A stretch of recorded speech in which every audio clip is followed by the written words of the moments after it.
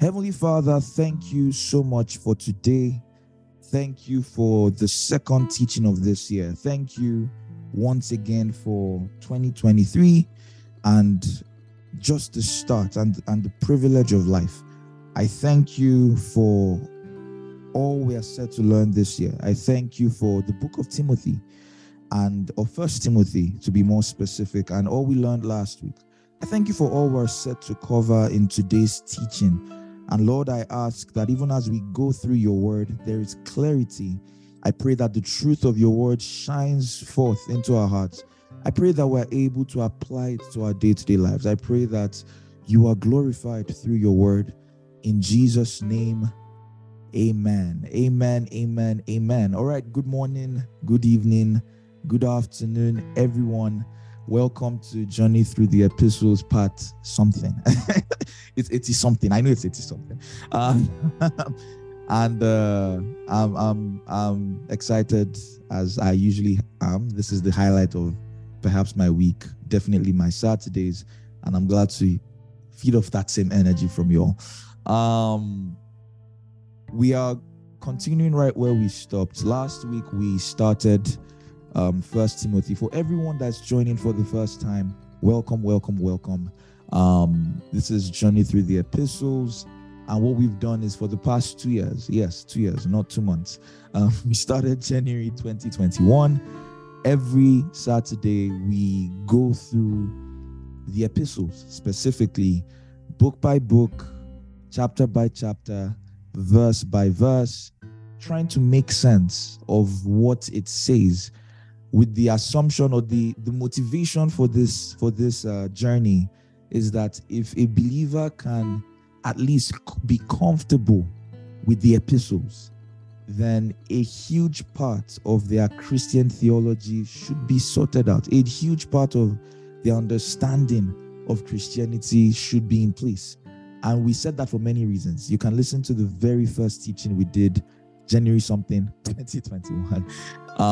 But very, very quickly, one of the reasons is that no other part of the Bible directly do you identify most with the audience, right? If you think about the Torah was given to Israelites that lived some 4,000 years ago, probably in the wilderness or in the Middle East, learning to live as a society. You are not an Israelite in the Middle East 2,000 years ago. And so while there's a lot you can learn, there's still a lot of interpretation that needs to be done.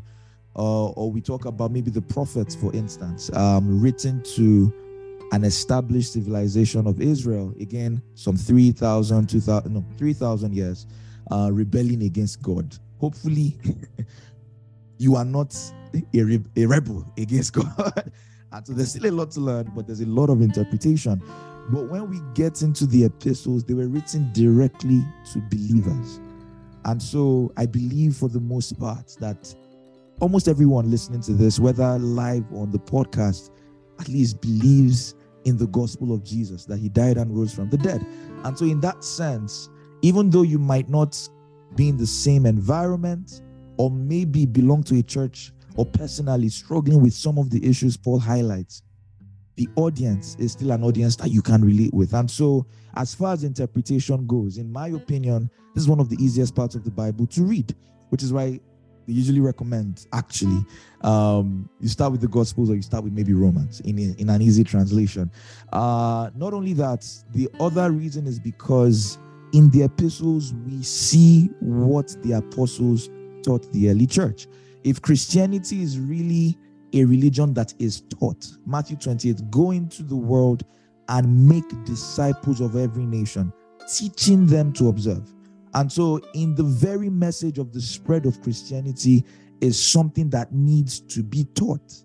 And so if all your life as a Christian, you're like, oh, I'm saved, but I have not been taught, then this is why you need this, right? We see directly firsthand what the apostles, what the church. In Acts 2:42, they gave themselves continually to prayer, to the breaking of bread, to fasting, and to the apostles' doctrine. To the apostles' doctrine. The church of God, Christianity as a whole, is built on everything Jesus taught his disciples to teach the church. And the disciples are not here anymore. How do we have access to that teaching? We look to the epistles. We look to the epistles. We look to the epistles. And I'm sure for many of us that have been here, let's say if you are some of the OGs that have been here since the very first episode, should I call names? Should I make their heads swell? Someone like Buki or maybe Mommy Ann, that you've been there for a while now. We've covered so many topics that you probably need to even listen again just to remind yourself. Even if you joined maybe just a couple months ago, we've covered a lot. And what I promised everyone at the start was that if we can go through this journey, there should be no topic in Christianity that we've not at least explored a bit. Maybe not exhaustively, because this is not a seminary, or it's not a seminary, but at least to have a healthy way about how to think about these things. We've talked about the gospel.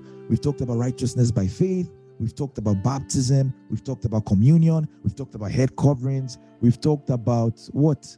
We've talked about perseverance in the saints. We've talked about who God is, who Jesus is, sovereignty, and free. We've not even gone in depth. We've talked about gender roles in the church. Can women do this? Can men do this? We've talked about marriage. We've talked about food. What have we not talked about at this point? And we still have some ways to go, right? This year, by God's grace, we should go on with 1 Timothy, 2 Timothy, Titus, 2 Corinthians, Revelation. Maybe quickly just wrap up Jude and 2 Peter together before someone drags me. And then we end in Romans. So that's the plan for this year by God's grace. And so if you're just joining us or you've recently joined us, I would really, really want to implore you that you make up time, even while you join us live, to catch up, especially teachings we did in Galatians, very foundational teaching, Ephesians, Colossians, Hebrews, even if it's just those 4 books. And then when you have time, you can go into 1 Corinthians. I guarantee there's a lot to learn and to be reminded of. And I'm sure it has been a blessing to everyone that has been a part. So thank you, everyone, for being with me on this long, very long journey, even as we're starting to see the end. So last week we started with 1 Timothy, and we talked a bit about like an introduction to the book. Who is writing? Of course, Paul. Who is he writing to? He's writing to me. He's writing to Timothy, right? A disciple, a mentor, a son, a mentee rather, a son in the faith, and he's sending him, or he has just sent him, on a ministerial assignment to go put things in order in the church in Ephesus. And to do that, or in addition to the instructions he probably mentioned before he sent him, he sends him a letter that this is what I'm sending you to do, and this is why you should do it. And honestly, I'm just grateful to God that in providence and in God's wisdom, Paul knew enough to document many of these things. Imagine if it was FaceTime, there were phone calls. We might not have anything to study. Say, Timothy, how far? You are in this church. This and this and this are the things you should remember. And that's it. No more 1 Timothy. But again, and I'm going to probably talk more about this in Romans, it's a bit complicated, but it goes again to the wisdom and the sovereignty of God, even as regards the timing of things. How the gospel first spread in a time where things had to be written down. Think about it. If it was 2023, the gospel was spreading. Well, at least there'll probably be video evidence. There'll be TikTok. They're like, oh, hey guys, I'm just tuning in right now from from Ephesus, the gospel prevails. Paul's IG. Follow me on Instagram. That's Paul speaking _Apo/Paul or Peter/Waterman. That's how it would have been. So maybe there would have been more information, but at least we have enough to understand and to even verify to a large extent what we can trust to be the message of Christ. And so what I said was, as we go through 1 Timothy, whether or not you're called to active pulpit ministry, as long as you belong to a body, to the body of Christ, you're going to learn what, in terms of emphasis, what is strong on Paul's mind. What should a good church look like? Or what marks a body, even in the world, in the society, a body of Christ, right? in the society they exist in? What makes a good pastor? What makes a good congregation? What are the things that God expects to see in his body?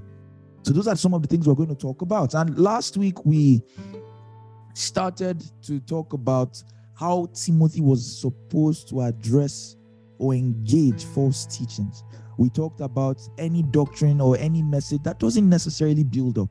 If it's just for argument's sake, oh, what did Jesus write on the sand while he was waiting for the people to stone her? I know. Say, no, I don't know. I don't believe.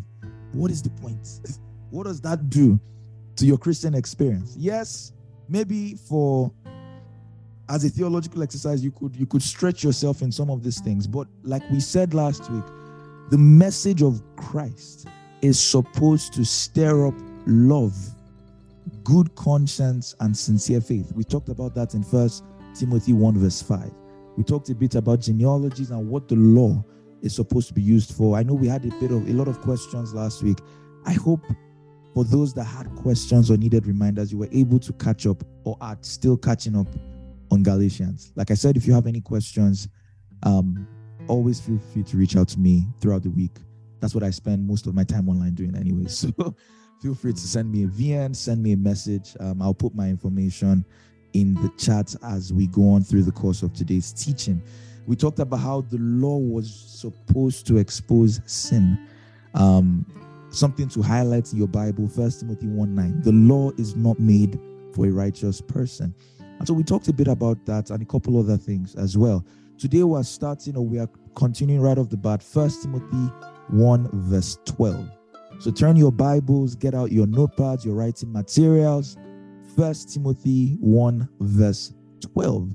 Let's go through the word. As usual, I'm reading from the NKJV. Amen? Amen. All right, 1 Timothy 1 verse 12. It says, "And I thank Christ Jesus our Lord, who has enabled me because he counted me faithful, putting me into the ministry." I love this verse for obvious reasons. I thank Jesus our Lord, who has enabled me because he counted me faithful, putting me into the ministry. And there's a couple things we can pick out from this verse. The first one is what? God or Jesus has enabled him. Jesus has enabled him. I was talking to a friend sometime this week and just encouraging her about ministry. And this was one of the first things that every minister of the gospel should realize. If God has asked you to do a work, then it follows by implication that he has enabled you to do that work. Everyone God calls, at the point God says go, all he requires is that you trust him every step of the way. The ability or the grace, like we usually call it, to get it done is in the commission or in the assignment itself. And so he says it that what God enabled me. So for someone here that God has probably asked, do this, and you're wondering, do what? So it cannot be me. He says, send my brother because he is more eloquent than I. The word of the Lord to you today is that what? God has enabled you. God has enabled you. In the assignment is the grace to do so. Is the grace to do so. All God asks is that you trust him. And so, for instance, the moment God says to Peter, or Jesus says to Peter, come, when he was on water, the ability to respond was there. All he needed was faith. All he needed was faith. He didn't say, what are the mechanisms of walking on water? I don't think I'm wearing the right shoes. Is this salt water or fresh water? How fast should I walk? How slow should I? No. He simply responded by faith. And the ability to walk on water was already present in that instruction. If God says, start this. If God says, do this. The ability to do so is in the instruction. All you need is faith. All you need is to trust him and run with that word. Again, I thank Christ Jesus our Lord, who has enabled me. Who has enabled me. He goes on, he says, because he counted me Faithful. Something else to pick up as regards ministry. It says he counted me faithful. And I'm going to talk about this in 1 Timothy 3. Just ruffle a few feathers and just talk about that phrase. Like I said last time, God does not call the qualified, he qualifies the called. There is a sense in which I understand what that phrase is trying to say, and it's true. But there's also a sense in which God calls the qualified, right? Here we see that God counted Paul faithful. God counted Paul faithful. And if there's anything you need to realize as far as ministry is concerned, on your part, as far as your part in ministry is concerned, is faithfulness. Ministry flows from faithfulness, because at the end of the day, what does it mean to minister? The word literally means to serve. The word means to serve. To serve. And if you are serving, the example of a waiter, what is your only job? It is that whatever the people ask for, you give it to the waiter. To the chef. And whatever the chef cooks, you bring it to the people. In a sense, you're not really doing much. You are simply a conduit between the chef and the audience and the guests, the dinner guests or the brunch guests or whoever they may be. It's faithfulness. That whatever God asked you to do, that is what you are doing. A lot of times we are tempted to benchmark ministry on success. And success is a good thing, because like we're going to see in chapter 2, the goal is actually salvation. God wants all men saved. And so if in ministry people are getting saved and discipled, it's a good thing and it's something to be excited about. But again, ministry is first and foremost faithfulness before it is results. It is first and foremost, are you doing what God has asked you to do? We've talked about this in 1 Corinthians 1, 2, and 3 at length. Are you doing what God has asked you to do? In Matthew 25:21, he says, "You say unto me, well done, thou good and successful servant. You have saved souls. You have discipled the nations. Now enter into my rest." Is that what he said? No. He said, well done, good and faithful servant. You've done what I asked you to do. In 2 Timothy 2 verse 2, when Paul is again writing to Timothy about choosing leaders into church, he says the same things I've taught you. Commit them unto eloquent men who would also be able to teach others, or commit them unto good-looking men who would be able to teach others. He says, no, what? Commit them unto faithful men. Thank God some can fulfill all three. I'm just teasing. Commit them unto faithful men. Faithful men. Why? Because the message must be preserved. And so what we need as a defining character is their faithfulness. Will they stick to that message when it's comfortable, when it's not? Will they be able to handle the word of God even when the audience don't want to listen? That's the mark of a good teacher. Commit to faithful men. Faithful men. Faithful men. I was telling this lady when we're talking about ministry, I said, for instance, you look at Jeremiah. A lot of us now today were like, oh, Jeremiah, what a man of God. What a man of God. People are naming their kids Jeremiah, hey, the weeping prophet. But if you remember and if you read Jeremiah, if you read Lamentations, a big part of Jeremiah's ministry was that the people did not listen to him. In fact, the highlight of Jeremiah's ministry is that the more and more people shut him down. They didn't want to hear. And so if it's by results, the more Jeremiah spoke to Israel, Israel did not listen. So much so that the king, that he burned the entire scroll. He said, take this man away. I don't want to hear what he has to say. And so if it was by results, Jeremiah wasn't a successful prophet or preacher in that sense. In fact, the very story of Israel is that God kept sending men to Israel, and Israel kept rejecting them. He said, you will kill some, you will stone some, you will insult, abuse. In that sense, they were not successful from the world's perspective, but they were faithful. Jeremiah will go down as one of Israel's leading prophets because he was faithful to the work. In tears, in lamentation, literally, and in the book, he was faithful to what God gave him to do. And that is the heart of a minister. every time you ask yourself, what has God asked me to do? Ministry starts from the will of God. What is God's will for these people? And what has He told me to do? Is that what I'm doing? That's faithfulness. That's faithfulness. And so Paul says that God enabled me because He counted me faithful. Hence, He put me into the ministry. He put me into the ministry. Let that be your testimony as well. That God has enabled me because He counted me faithful and He has given me this assignment. Should be your testimony. That should be your manifesto. God has enabled me because He counted me faithful and He put me into ministry. He put me into ministry. Amen. Let's go into the next verse. Sorry, I changed my translation. Give me a second. Okay, I'll tell you people use NLT today. It says, although I was formerly a blasphemer, a persecutor, and an insolent man, but I obtained mercy because I did it ignorantly in unbelief.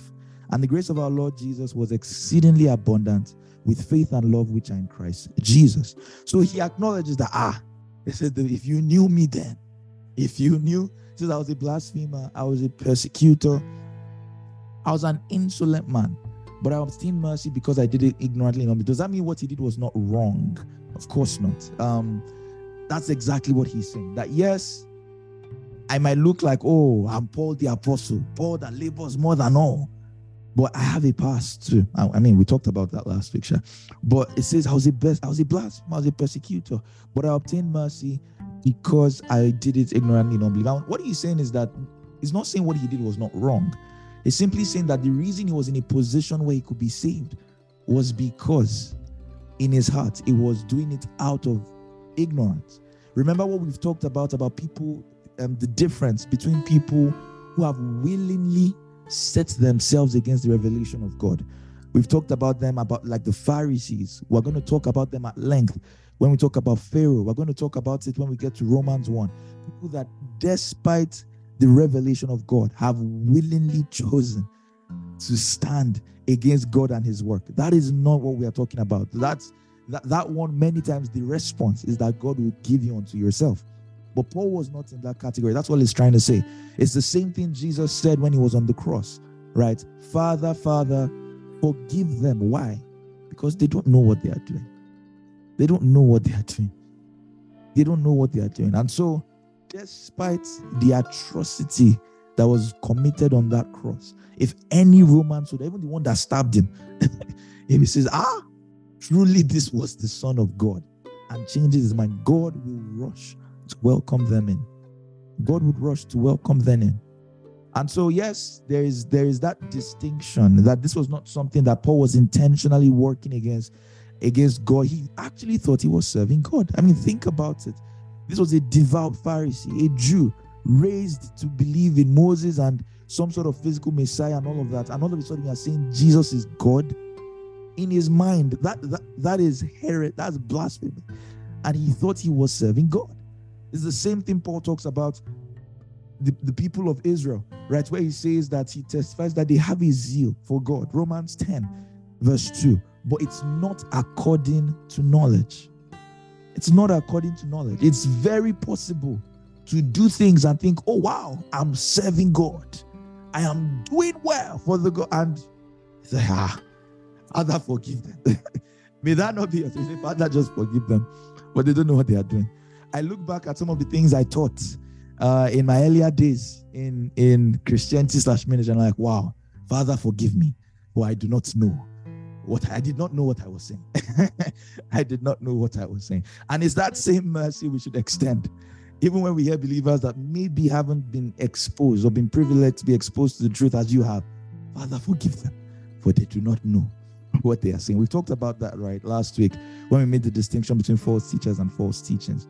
And I think even in our interpersonal relationships, it's something we can learn from, that when we, like, in just responding to the actions. Hi, Victor. Good to see you. In responding to the actions of people, be patient enough to just even step back and say, this was perhaps not an intentional attempt to hurt me. And so I would be a lot more calm in how I respond. Yes, I don't appreciate the action, but I recognize that at best it's coming from a sincere place. And so my response would be to what? To simply just engage, communicate. That, oh, I don't like what you did. Not, can you even imagine? See what Toyosi said, and in Toyosi's mind, she was only trying to help. It's like, I didn't know. No, don't give me that. That's how all you people today taking advantage. Calm down. Learn to be kind enough to look beyond the actions of people and look into the motivations, look into the intentions. If it's an intentional attempt to actually slander or to hurt or to, that's different. There are better ways to handle that. You can call it out. But if it was unintentional, someone was only trying, they actually did not know that what they did would hurt you. Be a bit more forgiving. Be a bit kinder. Amen. Amen. I've given you small relationship tip or small emotional tip. Moving on. You say, what did you learn today? I learned to be kinder to people because their motives might be sincere. All right. All right. So that's your father. That's God. He says, I received mercy because Buki said, thank you. You are welcome. On behalf of you and your boyfriend, you're welcome. Oh, yes, you can actually. She was the one that communicated it to me. So that is your father. It says, I obtained mercy because I did it ignorantly in unbelief. And it says, the grace of God was exceedingly abundant with faith and love, which are in Christ Jesus. Verse 15, this is a faithful saying and worthy of all acceptance, that Christ Jesus came into the world to save sinners, of whom I am chief. It says it's a faithful saying and worthy of all acceptance. Christ came to the world to save sinners, of whom I am chief. Now, this is a very, very interesting passage, and I want us to look at it a bit. What does it look like Paul is saying? Right? At first glance, it looks like it's saying that Paul is saying, I'm telling you guys, Christ came to save sinners, and I, Paul, am the worst of them. Is that what he's saying? This is why you are here. It's Bible study time. Abi, is that what he's saying? Yes and no. Yes and no. Why is that? He starts by saying it is a faithful saying, meaning it's something everyone already knows. It's like saying, oh, it's a faithful saying. I want to say adulthood na scam. God forbid, it's not a scam for me. But it's something like that, right? I didn't come up with that phrase. It's something everyone already knows. Something everyone already knows. So for instance, in 1 Timothy 3 verse 1, Paul says, this is a faithful saying. If a man desires the position of a bishop, he desires a good work. Meaning it's something that's already said. And he says, yes, this is a faithful saying. It's true. If someone desires to lead God's people spiritually out of a sincere heart, it's a good desire. It's a good desire. 1 Timothy 4 verse 9, Paul does the exact same thing. He says, bodily exercise profits little. Godliness is profitable unto all things, having the promise of life, which is now is and is to come. He says, this is a faithful saying. It's a faithful saying. He might not be the one that came up with that statement. Bodily exercise profits little, and godliness is profitable unto all things. Rather, it's a faithful saying. It's a faithful saying. The same thing, 2 Timothy 2 verse 11. This is a faithful saying. If we died with him, we shall also live with him. It's faithful saying, and it's worthy of all acceptance. So when you read 1 Timothy 1 verse 15, where Paul says, Christ came into the world to save sinners, of whom I am chief. What Paul wants you to realize is that it doesn't just apply to Paul. It's a faithful saying worthy of all acceptance. It applies to you as well. Every believer, in a sense, it's a saying for everyone, that every believer should be able to make this statement: Christ came to save sinners, of whom I am chief. And that changes it a bit, because all of a sudden you start to get the idea that the message there is not about the gravity of your past. I hope I'm making sense. That's not what Paul is emphasizing. Even though, yes, there is a sense in which, at least for Paul, maybe for some of you, the worst thing you did before you got serious is that you took your sister's pen. I say, God, Christ came to save sinners, of whom I am to say, what have you done? Chief of what?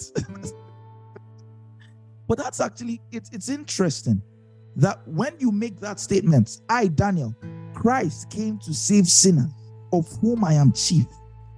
The emphasis there is not in the gravity of what you did before you got saved. I believe that's clear. If it's a faithful saying that can be emulated and accepted by everyone, then it means the emphasis of that verse is not in the gravity, in a sense. It's not in the human comparison, let me put it that way, of what you did that was wrong. Does that make sense? I'm still going to go on to explain. But does that make sense? Thumbs up if that makes sense, at least up to now. Okay? When you said no. So, what part don't you understand?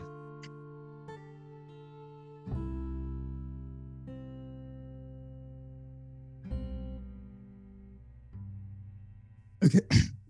I don't really understand what you're trying to say. Like, say that it's not the gravity. So it's like, is it like a generalization that everyone should use? Okay. Yes, I'm going to go on to explain. So yes, I'm saying it is a saying that every Christian can adopt. That's what it means to say this is a faithful saying. I hope they will accept that. Everyone can hold that statement to be true.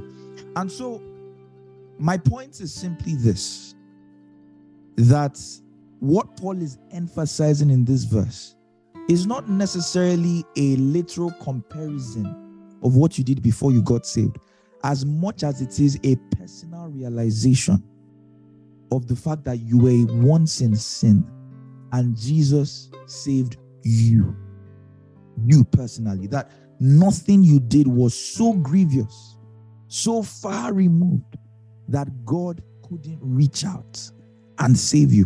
Of course, there's a sense in which for Paul, he did a lot of things. Like we saw, he blasphemed, he killed. Maybe there was probably no one in Paul's time that did more to hinder the growth of Christianity than Paul. If this man had continued, he might have single-handedly ended the church. Did you get my point? So in a sense, for Paul, it is like, he means it as well. He had a horrible past, ignorant or not. He had a horrible, horrible past. And God came to save him. God came to save him. And like we're going to see in verse 16, it says, for this reason. Hold on. Okay. It says, for this reason I obtained mercy, that in me first, Jesus may show all long suffering as a pattern to those who are going to believe on him for everlasting life. And so Paul is reflecting on this, and he says, it is a faithful saying, Christ came to save sinners, of whom I am chief. And the fact that God saves me serves an example to everyone else, that no matter what you have done, right? I am a pattern that God can save you to. I'm a pattern that God can save you to. But so Buki, to answer your question, and Onye to answer your question as well, when Paul says it's a faithful saying worthy of acceptance, does that mean, so let's think about it this way. Paul is letting them know that every believer can hold on to this and say, Christ came into the world to save sinners. Christ came into the world to save sinners. At least I believe everyone has that down. Of whom I have chief. Paul is not necessarily, he's not comparing. He's not doing who has sinned more than me, who has not sinned more than me, right? In a sense, a few people would have probably sinned, because when you understand that sin even goes beyond just doing the wrong thing, in the sense of standing against God's plan, Paul probably was number one, right? But I'm saying that there is also a sense in which every believer, which is why he's communicating it, every believer can look at their lives and see God's willingness to save sinners. Not only that, look at verse 16 and use that as a motivation for communicating the gospel. That if God could save me in my sins, he can save you too. That's the bigger message from this. If God can save me, of course, Paul is a pattern, but it applies to all of us as believers. Every believer should be able to say, God came to save sinners. God came to save sinners. And if God can save me, then he can save you too. That's what I'm trying to emphasize. I don't know if that makes sense on you. So Paul is reflecting on his... Yes, so not necessarily the gravity in that sense. But of course, if the point there is clear to that, regardless of how deep, no one will probably know how deep you were in sin than yourself. And if God can say, so a prostitute can look at this and say, wow, I lived my years in rebellion. I lived my years selling my body, and God still saved me. Therefore, that I have become a pattern that anyone can look to my life and also say God can save them too.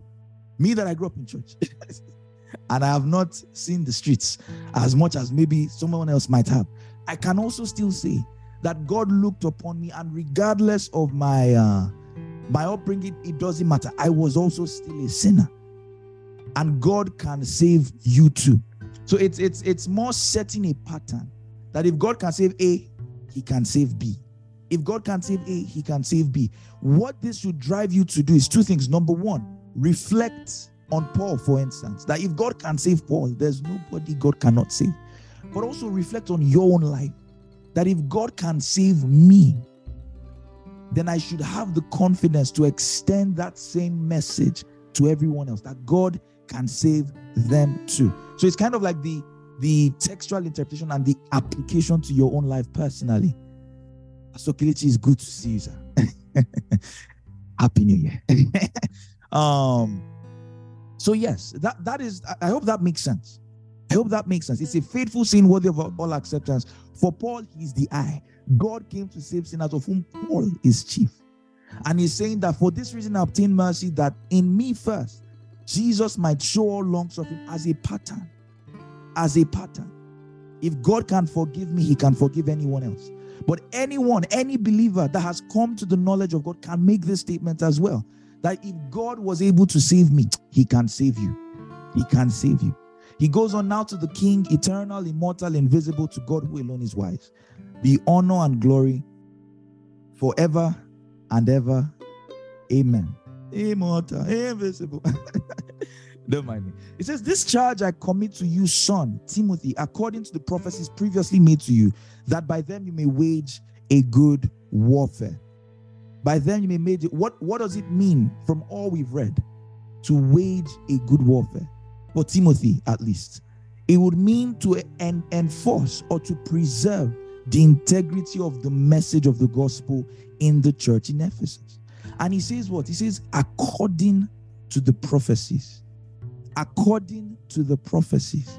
He says, be faithful, hold on to doctrinal accuracy, establish the church, but run according to prophecies. What did we talk about? What did we say prophecies were when we did 1 Corinthians 14 and 12? What did we say prophecies were? It's the word prophetia again. It simply means inspired speaking. That means people moved by the Spirit of God had told Timothy, this and this is what God will do through you. Or this and this is what you should expect to see in Ephesus. And I think this is very beautiful because, again, we talk about it a lot, but it's a very big part of our Christian experience. The fact that God uses prophecy to keep us in his will. God uses prophecy to remind us of his will, to reveal his will, and to encourage us through that journey. And as a believer, it's something you should have in your mind. God does not leave his children in the dark. We can and we should be carried and prepared by prophecy. You look at Genesis 18 verse 7, it says that how will I do this thing and not tell my servant Abraham? And not tell my servant Abraham. That's the mindset that a believer should have. How would God do a thing and not tell me? Or at least tell my church, tell my body, if it concerns us. How will God not tell us? How in Acts 11, 27 to 28, there was a famine coming. It says Agabus spoke up. There's a famine coming, and the Gentile church was able to send funds. That's where the origination of that term, send funds. They sent funds to the church in Jerusalem so that they would not starve. They were prepared by prophecy. The same thing with John. The same thing with Jesus. Prepared by prophecy. Prepared by prophecy. The same thing in 1 Kings 18. God tells Elijah there will be no rain. He says, go and tell Ahab, rain is coming. As believers, we can and we should expect that if we are truly surrounded by a healthy Christian body, then we should be a people carried by prophecy, such that you're going into the year and you know people have said words to you that this and this are the things you should expect. God, in your own personal prayer time, you should have received instructions. These and these are the things that God will do through you, or God is preparing you for in the year ahead. In the year ahead. Such that when the reality hits, you're able to say, oh, God has prepared me for this moment. So you see Paul on the ship and an angel comes and says, don't worry. He says, you will not die. Nobody on the ship will die. And it doesn't matter the wave. It doesn't matter the storm. Words have gone ahead. Amen. The same thing. Paul is facing persecution and God, he says, I have many men in this city. Stay here. Words have gone ahead. And so Timothy is not an exception. In maybe prayer times, right? These are people that they constantly minister to the Lord, right? People have said words, Timothy, oh, this is what God is going to do through you in Ephesus. These are the things you should expect. And Paul says, according to the prophecy, wage a good warfare. You already know what God has said. You already know what God has said. And I love that quote that goes with this so much. It says, faith begins when the will of God is known. If you know God has said in 2023, this and this is what you should expect, it stirs up faith. So that regardless of what you see, the faith to hold on and to war and to see what God said come to fruition is there. But if you don't know, say, I don't know what 2020, who knows what tomorrow holds? Key, Sarah, whatever will be, will be. The future is not ours to see. That's not a believer. Key, Sarah. You are many things, Key, Sarah, but you are not saved. So no. Whatever will be, will not be. We can trust God to know what to expect. Say we are nothing. Well, there's a sense of it, but we can trust God to know what to expect, and we can war with prophecy. We can war with prophecy. We can war with prophecy. Amen. Amen. Amen. And he goes on, he says, having faith and a good conscience, which some have rejected concerning the faith, have suffered shipwreck. So he says, wage a good warfare, having faith and a good conscience. What is faith? What have people suffered shipwreck concerning the faith?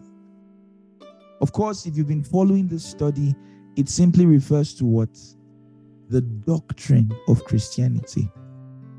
The doctrine of Christianity. When you see faith in the New Testament, sometimes it might apply to, the faith for salvation. But many times, especially when you see the word the faith, keep the faith.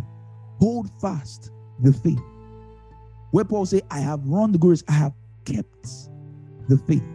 Hold the pattern you've heard of me in faith. It's talking about the message, the teachings that you believe. And so if someone asks you, are you a Christian? What is your faith? They are asking you for a statement of what you believe to be true. What you believe to be true. We talked about this in 1 Corinthians 15. Christianity is a message to be believed. As much as it is a person to be encountered, it's a message. It is taught. It says the same, it says, I pass on to you that which I also received, by which you are saved, if you hold fast what I preach to you. It's a message. It's a message. And so what he is saying is, having faith and a good conscience, preserve the message of Christ in a good conscience. He says, which some have rejected. Concerning the faith have suffered shipwreck. So what does that mean? It simply means that they've swayed into false doctrines. These are people that, as far as the message of Christ is concerned, they believe something else. Oh, maybe Jesus is not God. Oh, maybe this, some weird teaching. Maybe the resurrection is not really literal. Right? It says concerning the faith.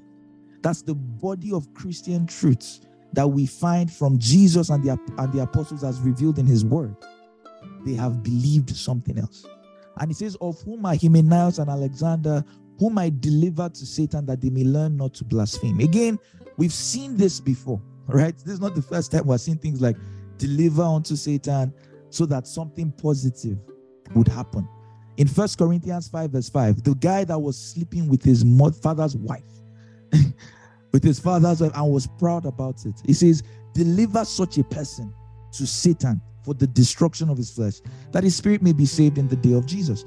And we talked about that, and you can listen to that teaching, that while there are many interpretations, some believe that the apostles had some form of apostolic authority to literally deliver a person to Satan. I lean more towards the more practical interpretation that this is referring to excommunication, right? Like literally, we as a church no longer identify with you, and in that sense, we've delivered you, we've handed you over to the world outside the church. We've been kicked out of Eden in a sense, but let's not go to Genesis. But yes, it says, I have delivered them unto Satan that they may learn not to blaspheme. And like we've talked about time and time again, wherever you see excommunication or such harsh words being said, it is first and foremost an act of love.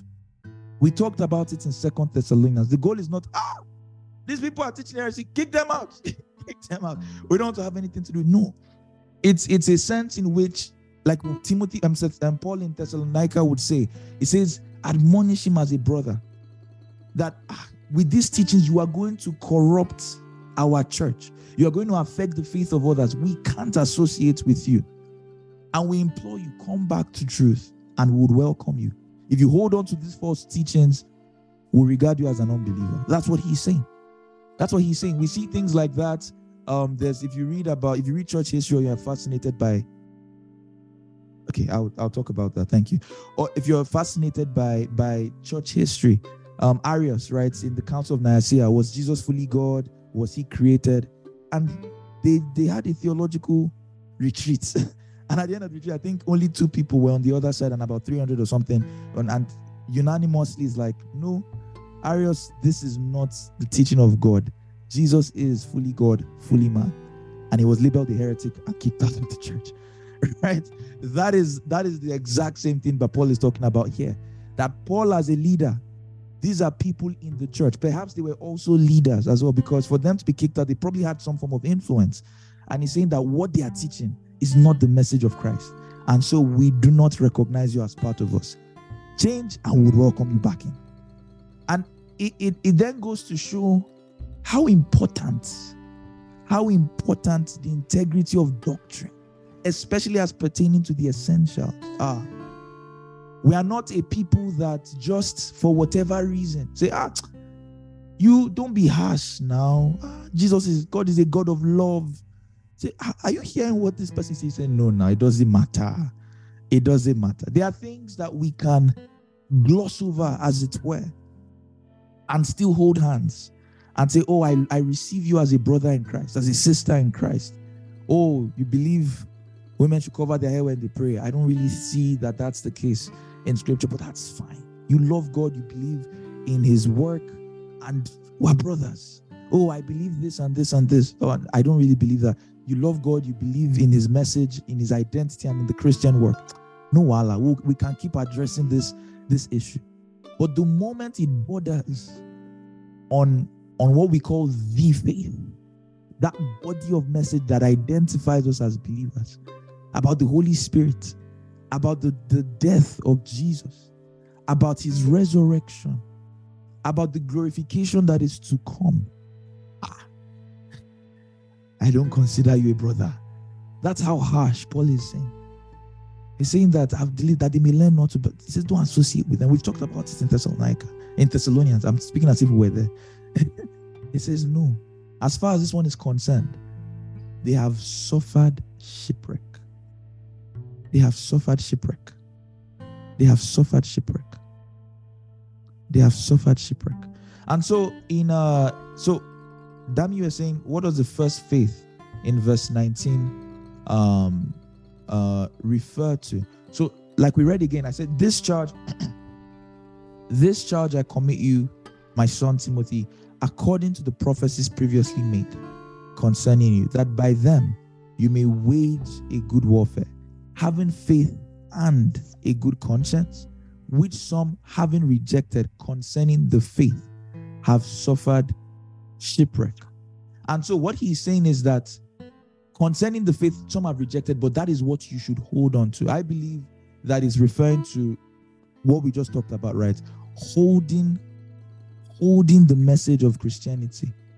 Holding the message of Christianity with good conscience. So I believe it's the same faith, because it's the faith and the good conscience that people have rejected, right? So I hope that helps. All right. So that is what Paul is, the first chapter of Timothy, very strong introduction. That is what Paul is saying. Hold fast to sound doctrine. I, Paul, chief among sinners, God saved me. I have become a pattern that everyone else can be saved. Everyone else can be saved. God faithfully committed me to ministry. Now I am charging you, carry on this work. And so we go on to chapter 2. I remember someone was telling me when I sent the introduction that how will I finish a chapter and start another one in one teaching? Is that possible? Yes, it is possible. And this shall be a sign. All right, 1 Timothy 2 verse 1.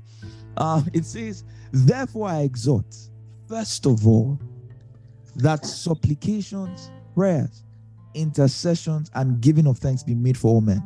For many of you have used this verse to pray. They have said, we shall now be rising up to pray.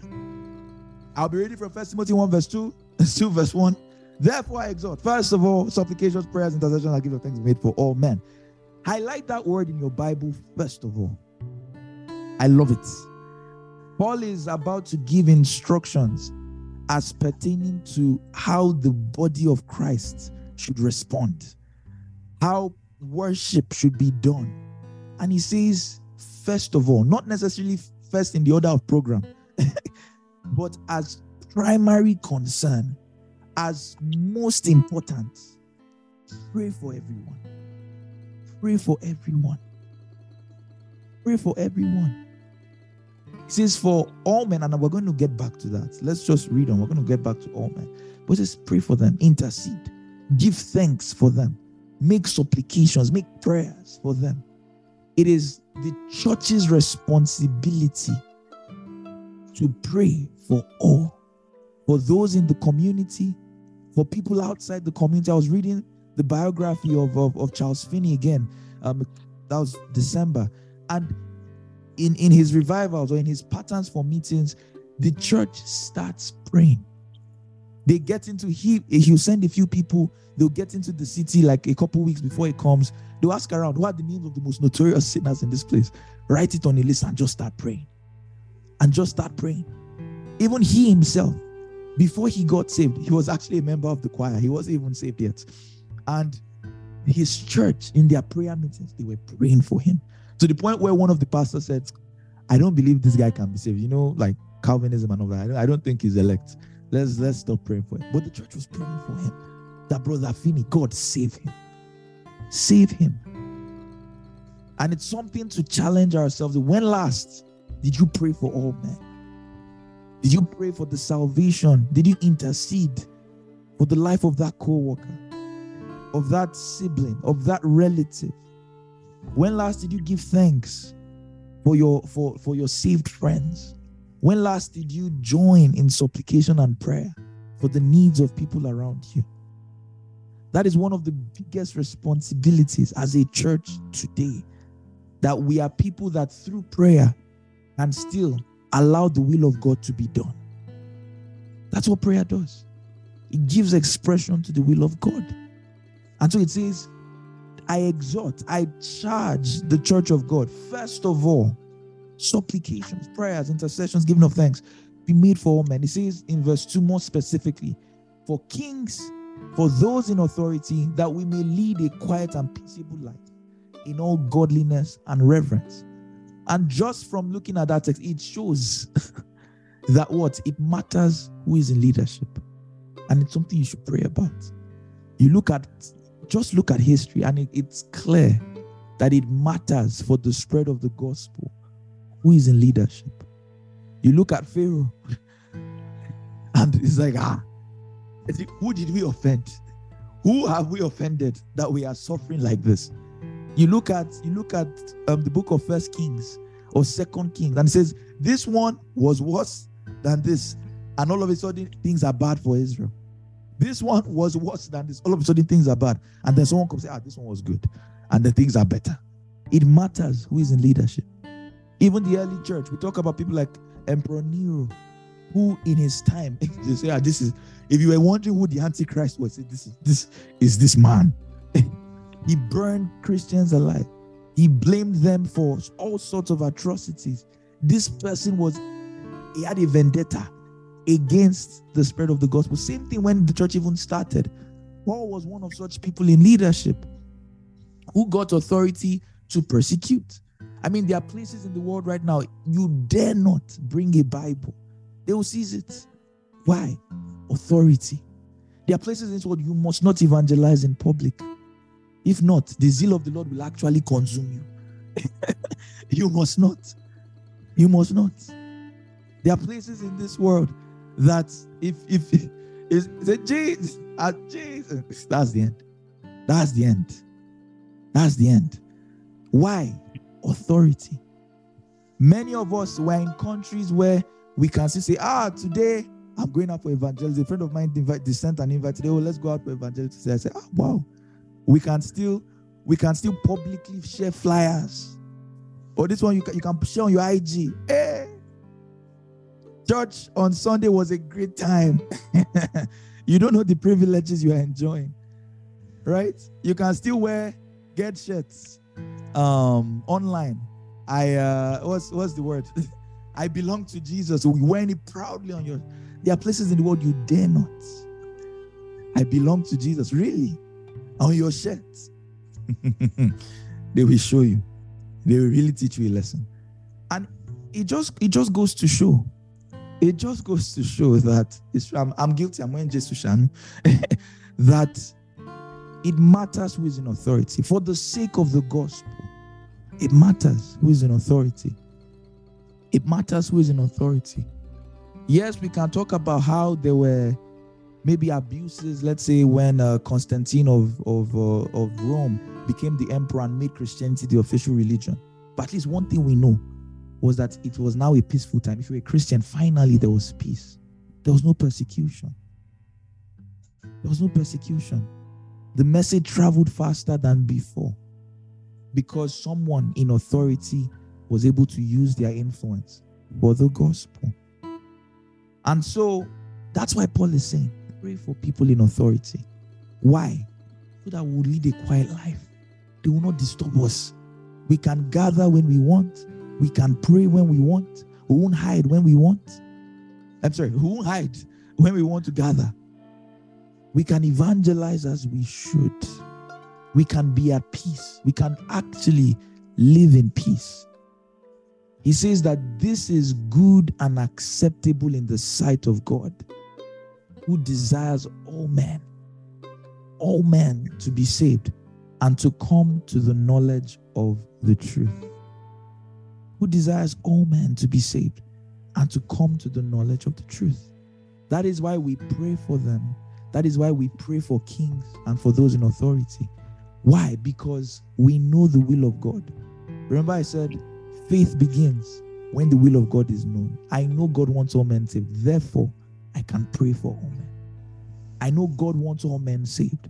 Therefore, I can pray for kings and for those in authority. But in verse 4, we start to see an interesting dynamic between the will of God and the will of man. Because on one hand, it's very clear. God's will is what? That all men should be saved and to come to the knowledge of the truth. The question then is, do we see all men saved? The answer is no. We don't see all men saved and to come to the knowledge of the truth. The follow-up question, is it that God did not will it enough? Of course not. Of course not. We should take scriptures as clearly as it is, that God does indeed want all men saved. But what this teaches us, because what that means is that people have rejected the gospel. There are people that God wanted saved, but they didn't want to be saved. And God said, be it unto you according to your word or according to your will. And it starts to teach us an interesting dynamic in the sovereignty of God and the free will of man. I'm not going to talk at length about it. I've been begging you guys since 2021 to please be patient with me. And I thank you that some of you have been patient. Many of you, if not all of you, have been patient. We will get there this year. This year we will do it. Even if it's 3 teachings. Well, we have 4 hours every Saturday when that time comes. But it teaches us that there are things that God may propose, God may will. But if it would have to superimpose on our will, then we need to cooperate. We need to respond. And yes, God's providence shines through. God uses all those interesting dynamics to still achieve his overarching purpose. But the truth remains, our choices and actions, they are real and they have consequences. They are real and they have consequences. Think about it. If Moses did not resist as much, Aaron would never have been called. Think about that. Do you ever think like Aaron would not? Yes, he would have supported his brother maybe the same way Miriam did, but he won't have been called to be spokesman. Have you thought about that? Literally, because Moses said, I can't. He said, fine, Aaron will go with you. The same thing. It goes to show that even in our own life, God's will for your life is health. Yes, we know that. We see the promise in eternity. No sickness, no death. But you have decided that I will only eat granuts every day. You have decided that there's so much to be done that the Son of Man must not get more than 2 hours of sleep. And you say, God's plan for my life is divine health. And God's like, Lawyer, you will fall sick. My dear brother, my dear sister, you will fall sick. Let it be said now. Let it be said now. Or you say, oh, God desires that my needs are met. But yet, you are not studying hard. You are not applying to jobs. You are just praying. You say, as I pray and give myself to the revelation of God, I see the word made alive. You will die in poverty. Honestly, because Job, you say, as I was just praying, an interviewer just called me and said, I heard your name loud in my spirit. Are you looking for a job? And says, yes. It says, pick a job. Just pick anyone. Say, wow, the word works. Prayer works. Is a lie. That's not how it happens. That is not, even Paul had to take hammer and nails and be making tents so that he would have something to eat. Paul will say, if you do not work, you will not eat. Is God's plan to bless you financially? Yes. But the little money you have gotten from your side, it says now it happens. My dear, I was equally surprised.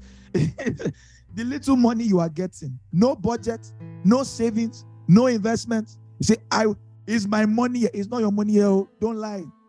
Don't lie. Don't lie. It's not your money here. God's will partners many times with our actions and our choices. And so God's will is that you walk in good health. My dear, rest well, eat well, have an active life. At least take a walk. At least.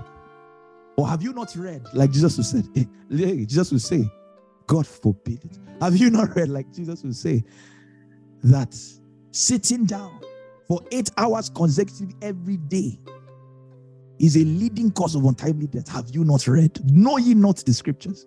Stand up. Get up. You have been on this desk for too long. Stand up.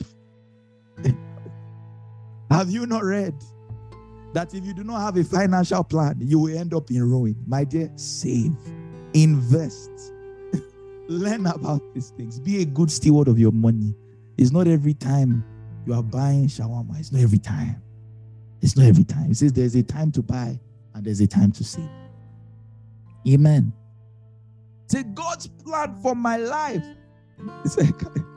God's plan for my life is that I will be happily married with kids.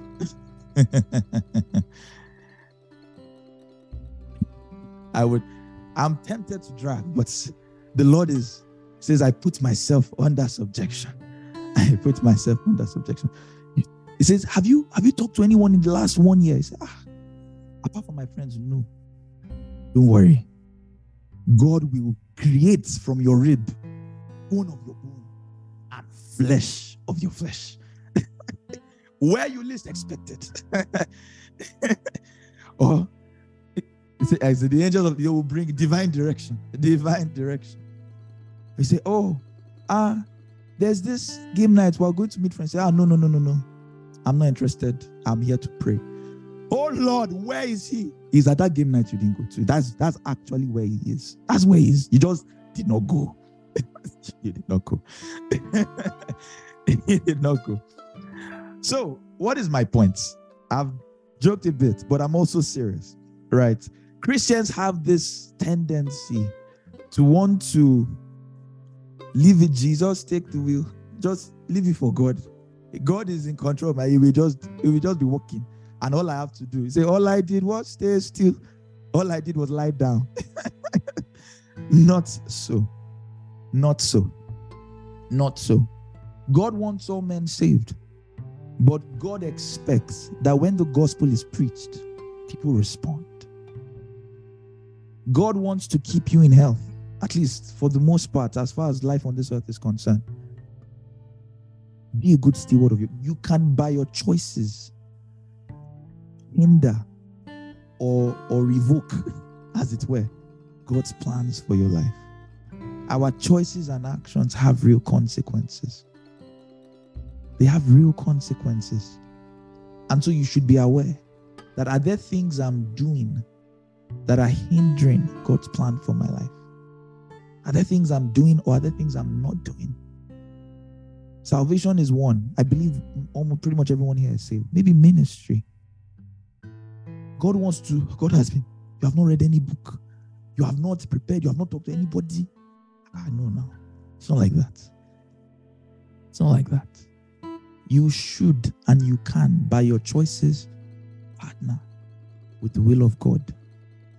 Partner with the will of God. Are there things I'm doing? I know God's plan for this. Are there things I'm doing that are in one way or the other hindering this? Hindering this. But back to the text. So like I said, God wants all men saved, and that's why we pray. That's why we pray. That's why we pray. So yes, God honors free will, but our prayers can also do a lot. Our prayers can do a lot. Our prayers can do a lot. Because some of you might be asking, so if everything you're saying is true, then what am I praying for? Is it not just to preach and whatever happens, right? At the end of the day, it's their will. But prayer, what prayer does, it positions people to be more receptive. Prayer aligns us with the will of God. As far as unbelievers are concerned, it places them in positions where they are more receptive. I'm sure some of you can relate to, let's say someone was on your heart, you prayed for them. And then the next time you guys met, you were not even the one that probably brought it up. And something just happened, the conversation entered Christ. And it was just a lot easier. Prayer prepares their hearts.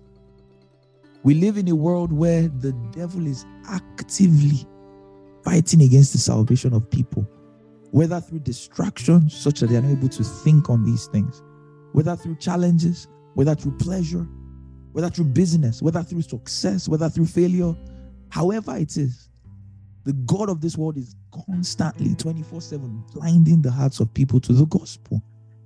Prayer addresses oppositions in the mind. We can, through prayer, fight even fight against what the devil is doing in the hearts of people. We can, through prayer, position them to be more receptive, such that every hindrance to the gospel, we've addressed it. And at the end of the day, it's, are you going to believe or not? That's why we pray for people. That's why we pray for people. That's why we pray for people. And I want to challenge you, if you've not made a practice of praying for the salvation of people, I beg you, for their sakes, start to do so. Right? Have a list of people that you want to see saved regularly. As let's say, put it somewhere in your house. See, anytime I look at this, even if it's 5, I would say a word of prayer for them. That something will just happen. That the gospel will reach these ones in clarity and truth. That their hearts will be receptive. Their hearts will be receptive. Amen. And just to address the whole, God wants all men saved. Some people have argued that all men does not mean all men. It means all kinds of men. So if I say I want all fishes or all fish to be what? I don't know. It means I'm saying whales, dolphins. Well, whales are not fish. Say, they're not? Sharks, salmon, kote, Titus. Tuna. That's what some people interpret. So when you say all men, people from every race, people from like all kinds of men. I want kings, I want this, I want Australians, I want Nigerians. And that it doesn't actually mean all people, that God doesn't really want everyone to be saved. He only wants people from every people group. And just one simple rule of Bible interpretation is that if the obvious interpretation of a text makes sense, there's no reason to start looking for something else. There's no reason to start looking for something else. There's no reason to start looking for something else. God wants all saved. Not only that, He gave Himself as a ransom for all. Jesus died for everyone, and so we can pray for everyone to be saved. For God so loved the world that He gave His Son, that whoever believes, salvation is not exclusive to a certain group of people that God sovereignly chose. That is not true. That is not the doctrine of Christ. We'll get to that in Romans 9, but let's just go on. But it says He wants all men to be saved and to come to the knowledge of the truth. I'm just using style to look at the time. It says, for there is one God and one mediator between God and man, the man Jesus. I love this verse because it emphasizes the humanity of Christ. There's one God, one mediator between God and man, the man Jesus. We looked at that in Hebrews 2:17, that if God was to save us, then He had to become in every respect like us. Hebrews 2:17 says, therefore in all things He had to be made like His brethren, that He might be merciful. And I explained that word, merciful and faithful. Merciful because He has been tried like us. Faithful, He can be trusted because He excelled in all things pertaining to God, to make propitiation for the sins of people. And so as far as mediation is concerned, it's important that Jesus was a man. If Jesus was not a man, His death cannot save us. If Jesus was not a man, we can't identify with what He did. And that's why He says He was not an angel. He came in every regard like us, such that now having defeated, we can, by faith, cling to His sacrifice. And so it's very important. The humanity of Jesus is a big deal. If you can't remember, or if you're new, please listen to Hebrews. It's a big deal. It's a very big deal. Jesus was and is a man. In case you're not aware. Hebrews 2:17. But please listen to Journey Through Hebrews. It would solidify this concept. Right? Jesus is a man and He is also divine. His humanity was necessary such that His work would apply to us. His divinity was necessary such that we can become like Him. Amen. But He goes on to say He gave Himself a ransom for all, to be testified in due time. of which I am a preacher and an apostle. I'm speaking the truth and not lying. A teacher of the Gentiles in faith and truth. And so he's saying it that he gave himself for everyone. And in due time, meaning now, right? It's the same thing we see that, when we're without strength, in due time, Romans 5 verse 6, Christ died for the ungodly. Galatians 4 verse 4, when the fullness of time had come, God sent forth his son, born of a woman, born under the law. That God has given Jesus as a sacrifice. And the whole point of all these verses in summary is very simple. God has gone to great lengths to save everyone. Please pray for their salvation. Please pray for their salvation. Pray for kings, pray for authorities, so that we would be able to live lives where we can also share this message in peace. So remember, these are instructions for a church. And that's why it says of paramount importance is prayers. At least you're saved. You're like, think about it. Why are you still on earth after you have believed the gospel? Life will be infinitely way easier if you, as soon as you say, I believe, boom, you just drop and you go be with the Lord. Why are you still here? The major reason you are still here is because there are people that have not believed. Honestly, like on a scale of priority, the first reason Christians are still here is because there are still people to be saved. And if that's the case, then it means that our services, our interactions, and our activities as a church should reflect that. I was thinking on that yesterday while we were praying, and I'm like, ideally, we should perhaps have more evangelical outreaches than we do. Maybe to a point where if we worship once a week, we should evangelize twice a week. If we learn the word once a week, we should evangelize twice a week. Because that is our first responsibility as a church. It's evangelism. It's getting people saved. Everything else will continue into eternity. Worship, is it worship meeting? You like worship, you will do worship meeting tire in heaven. You like learning the word of God. You are so in awe with the revelation of God through his word. You will see the revelation of God like never before after death. JTT will not compare to what will happen when you see him face to face. Is it fellowship? I love this family of God. Your fellowship will be so much better in the world to come. The one thing that as a church we're not going to carry out of this world is evangelism. And it should be reflected more in our program. We should have more activities, more intentional activities.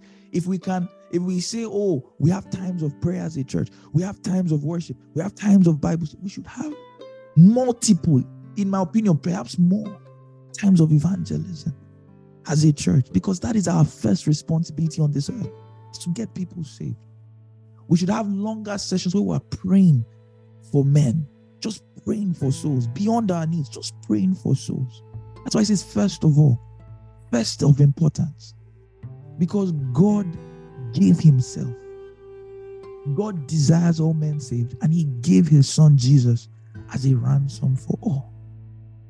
So important. So important. I think on that note, I will just bring today's teaching to a close. I was about to start from verse 8, but verse 8 starts to address gender dynamics in the church. So come next week, we're going to talk about from verses 8 to 15, perhaps one of the most difficult passages we read.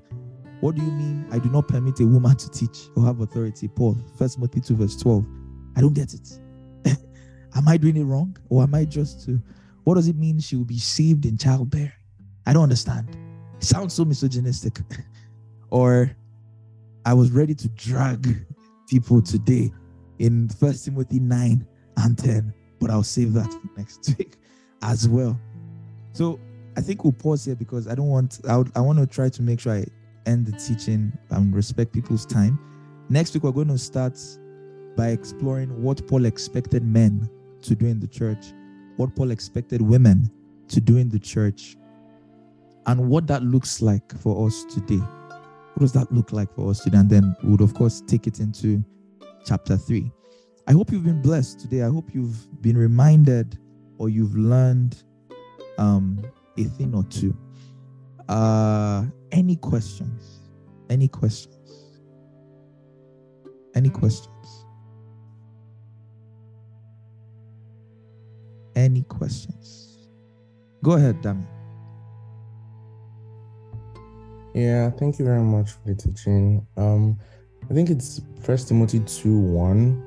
Like it starts with a therefore. And I was wondering, like since like the chapters and verses were like man's creation, like that links directly to the previous verse, like about faith, faith. And that's why we pray.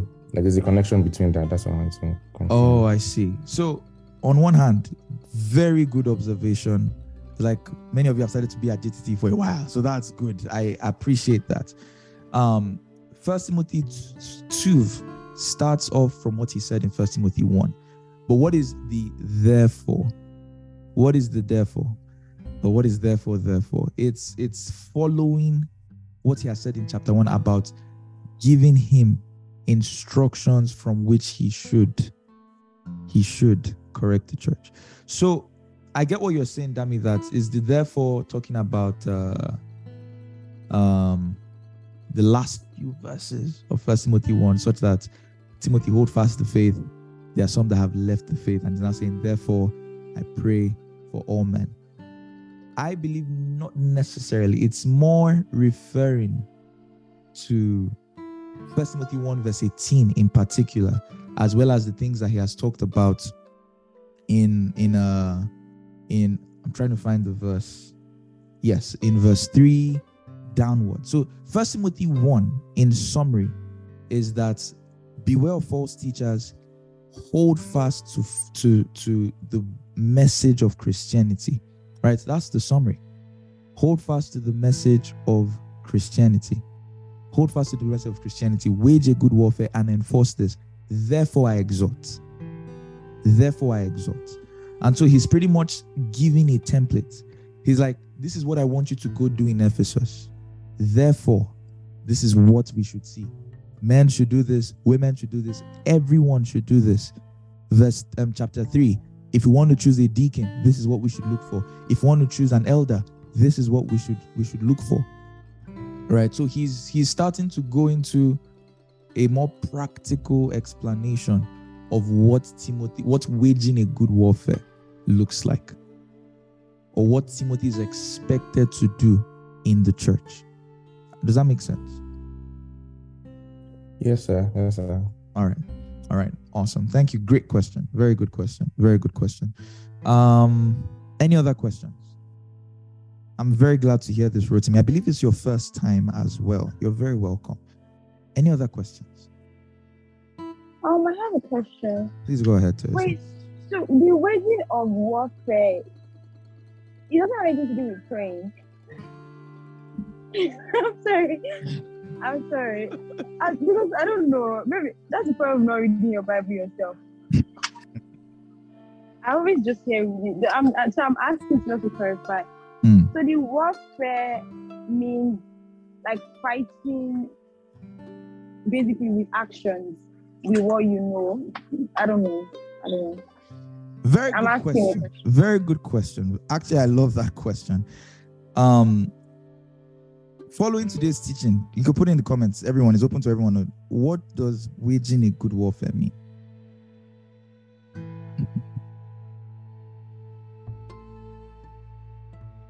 What does waging a good warfare mean?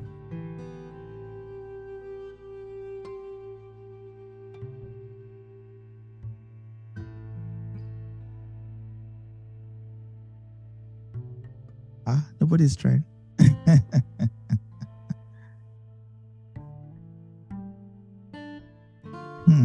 That's a bit vague. Like specifically to Timothy, what does Paul mean when he says wage a good warfare?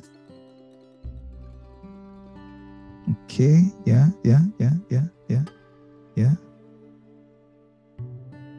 Any other? Yeah.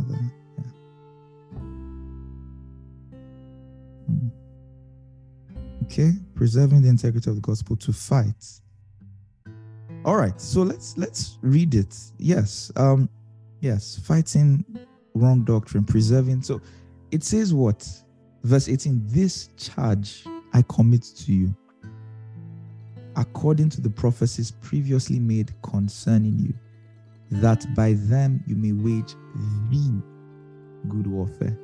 It's literally the same thing. Paul says, I have fought the good fight.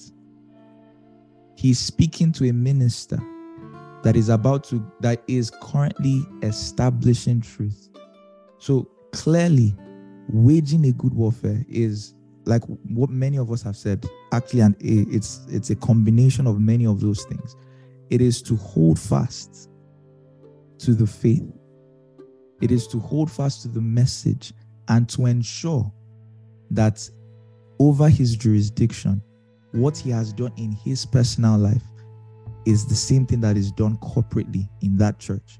So for Timothy, waging a good warfare would be ensuring that his doctrinal integrity is preserved and he is able to enforce that same doctrinal. And by doctrinal, I don't just mean Bible study. When we think doctrinal study, we think Bible study. I mean, literally the next chapter starts to talk about doctrinal integrity and it's about prayer, right? That the pattern of Christianity, what we believe and how it reflects in our actions, Timothy, hold fast to it and ensure that everyone in Ephesus does the same thing. So who is he fighting against? He's fighting against false teachers. He's fighting against largely false teachers and teachings, because it is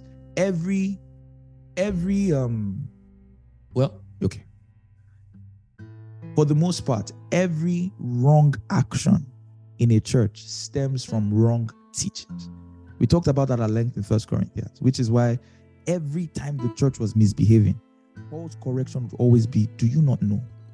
If you remembered this teaching, you will not be acting this way. And so waging the good warfare is holding fast to the wholesome message of Christ and ensuring that those people that God has placed under your care, in this context, right, do the same as well. There may be other waging good warfares, and there may be instances where fighting the good fight specifically refers to prayer, right? But 1 Timothy 1:18 is more wholesome than that. So great question, Toyosi, and great answers, guys. Does this answer your question?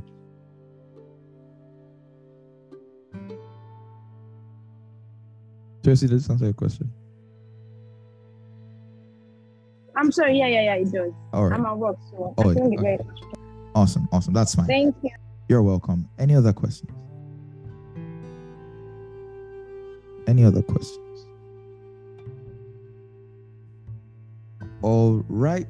It seems there are no more questions. We'll pray, take our benediction, and I'll see you next week, same time, as we try to understand what men and women are supposed to be doing in the church, in public worship, at least.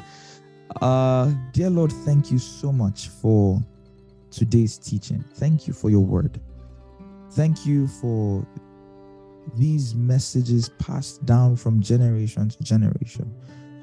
I thank you for your grace that has enabled us and called us even to this work, whatever that looks like for many of us. I thank you for the gospel that we have believed. And I pray that for every single one of us, we are able to indeed wage a good warfare. I pray that we leave here today with a strong concern about the souls of men, and that we do all in our power to contribute to the salvation of lives around us. I pray for even the body of Christ, that we grow even in that sense of urgency, and that we place as paramount the salvation of our communities, of our cities, of our nations. I pray that for every single one of us, the areas where our choices, our lifestyle, our actions are hindering your plans, I pray that there is revelation and there is grace to make amendments.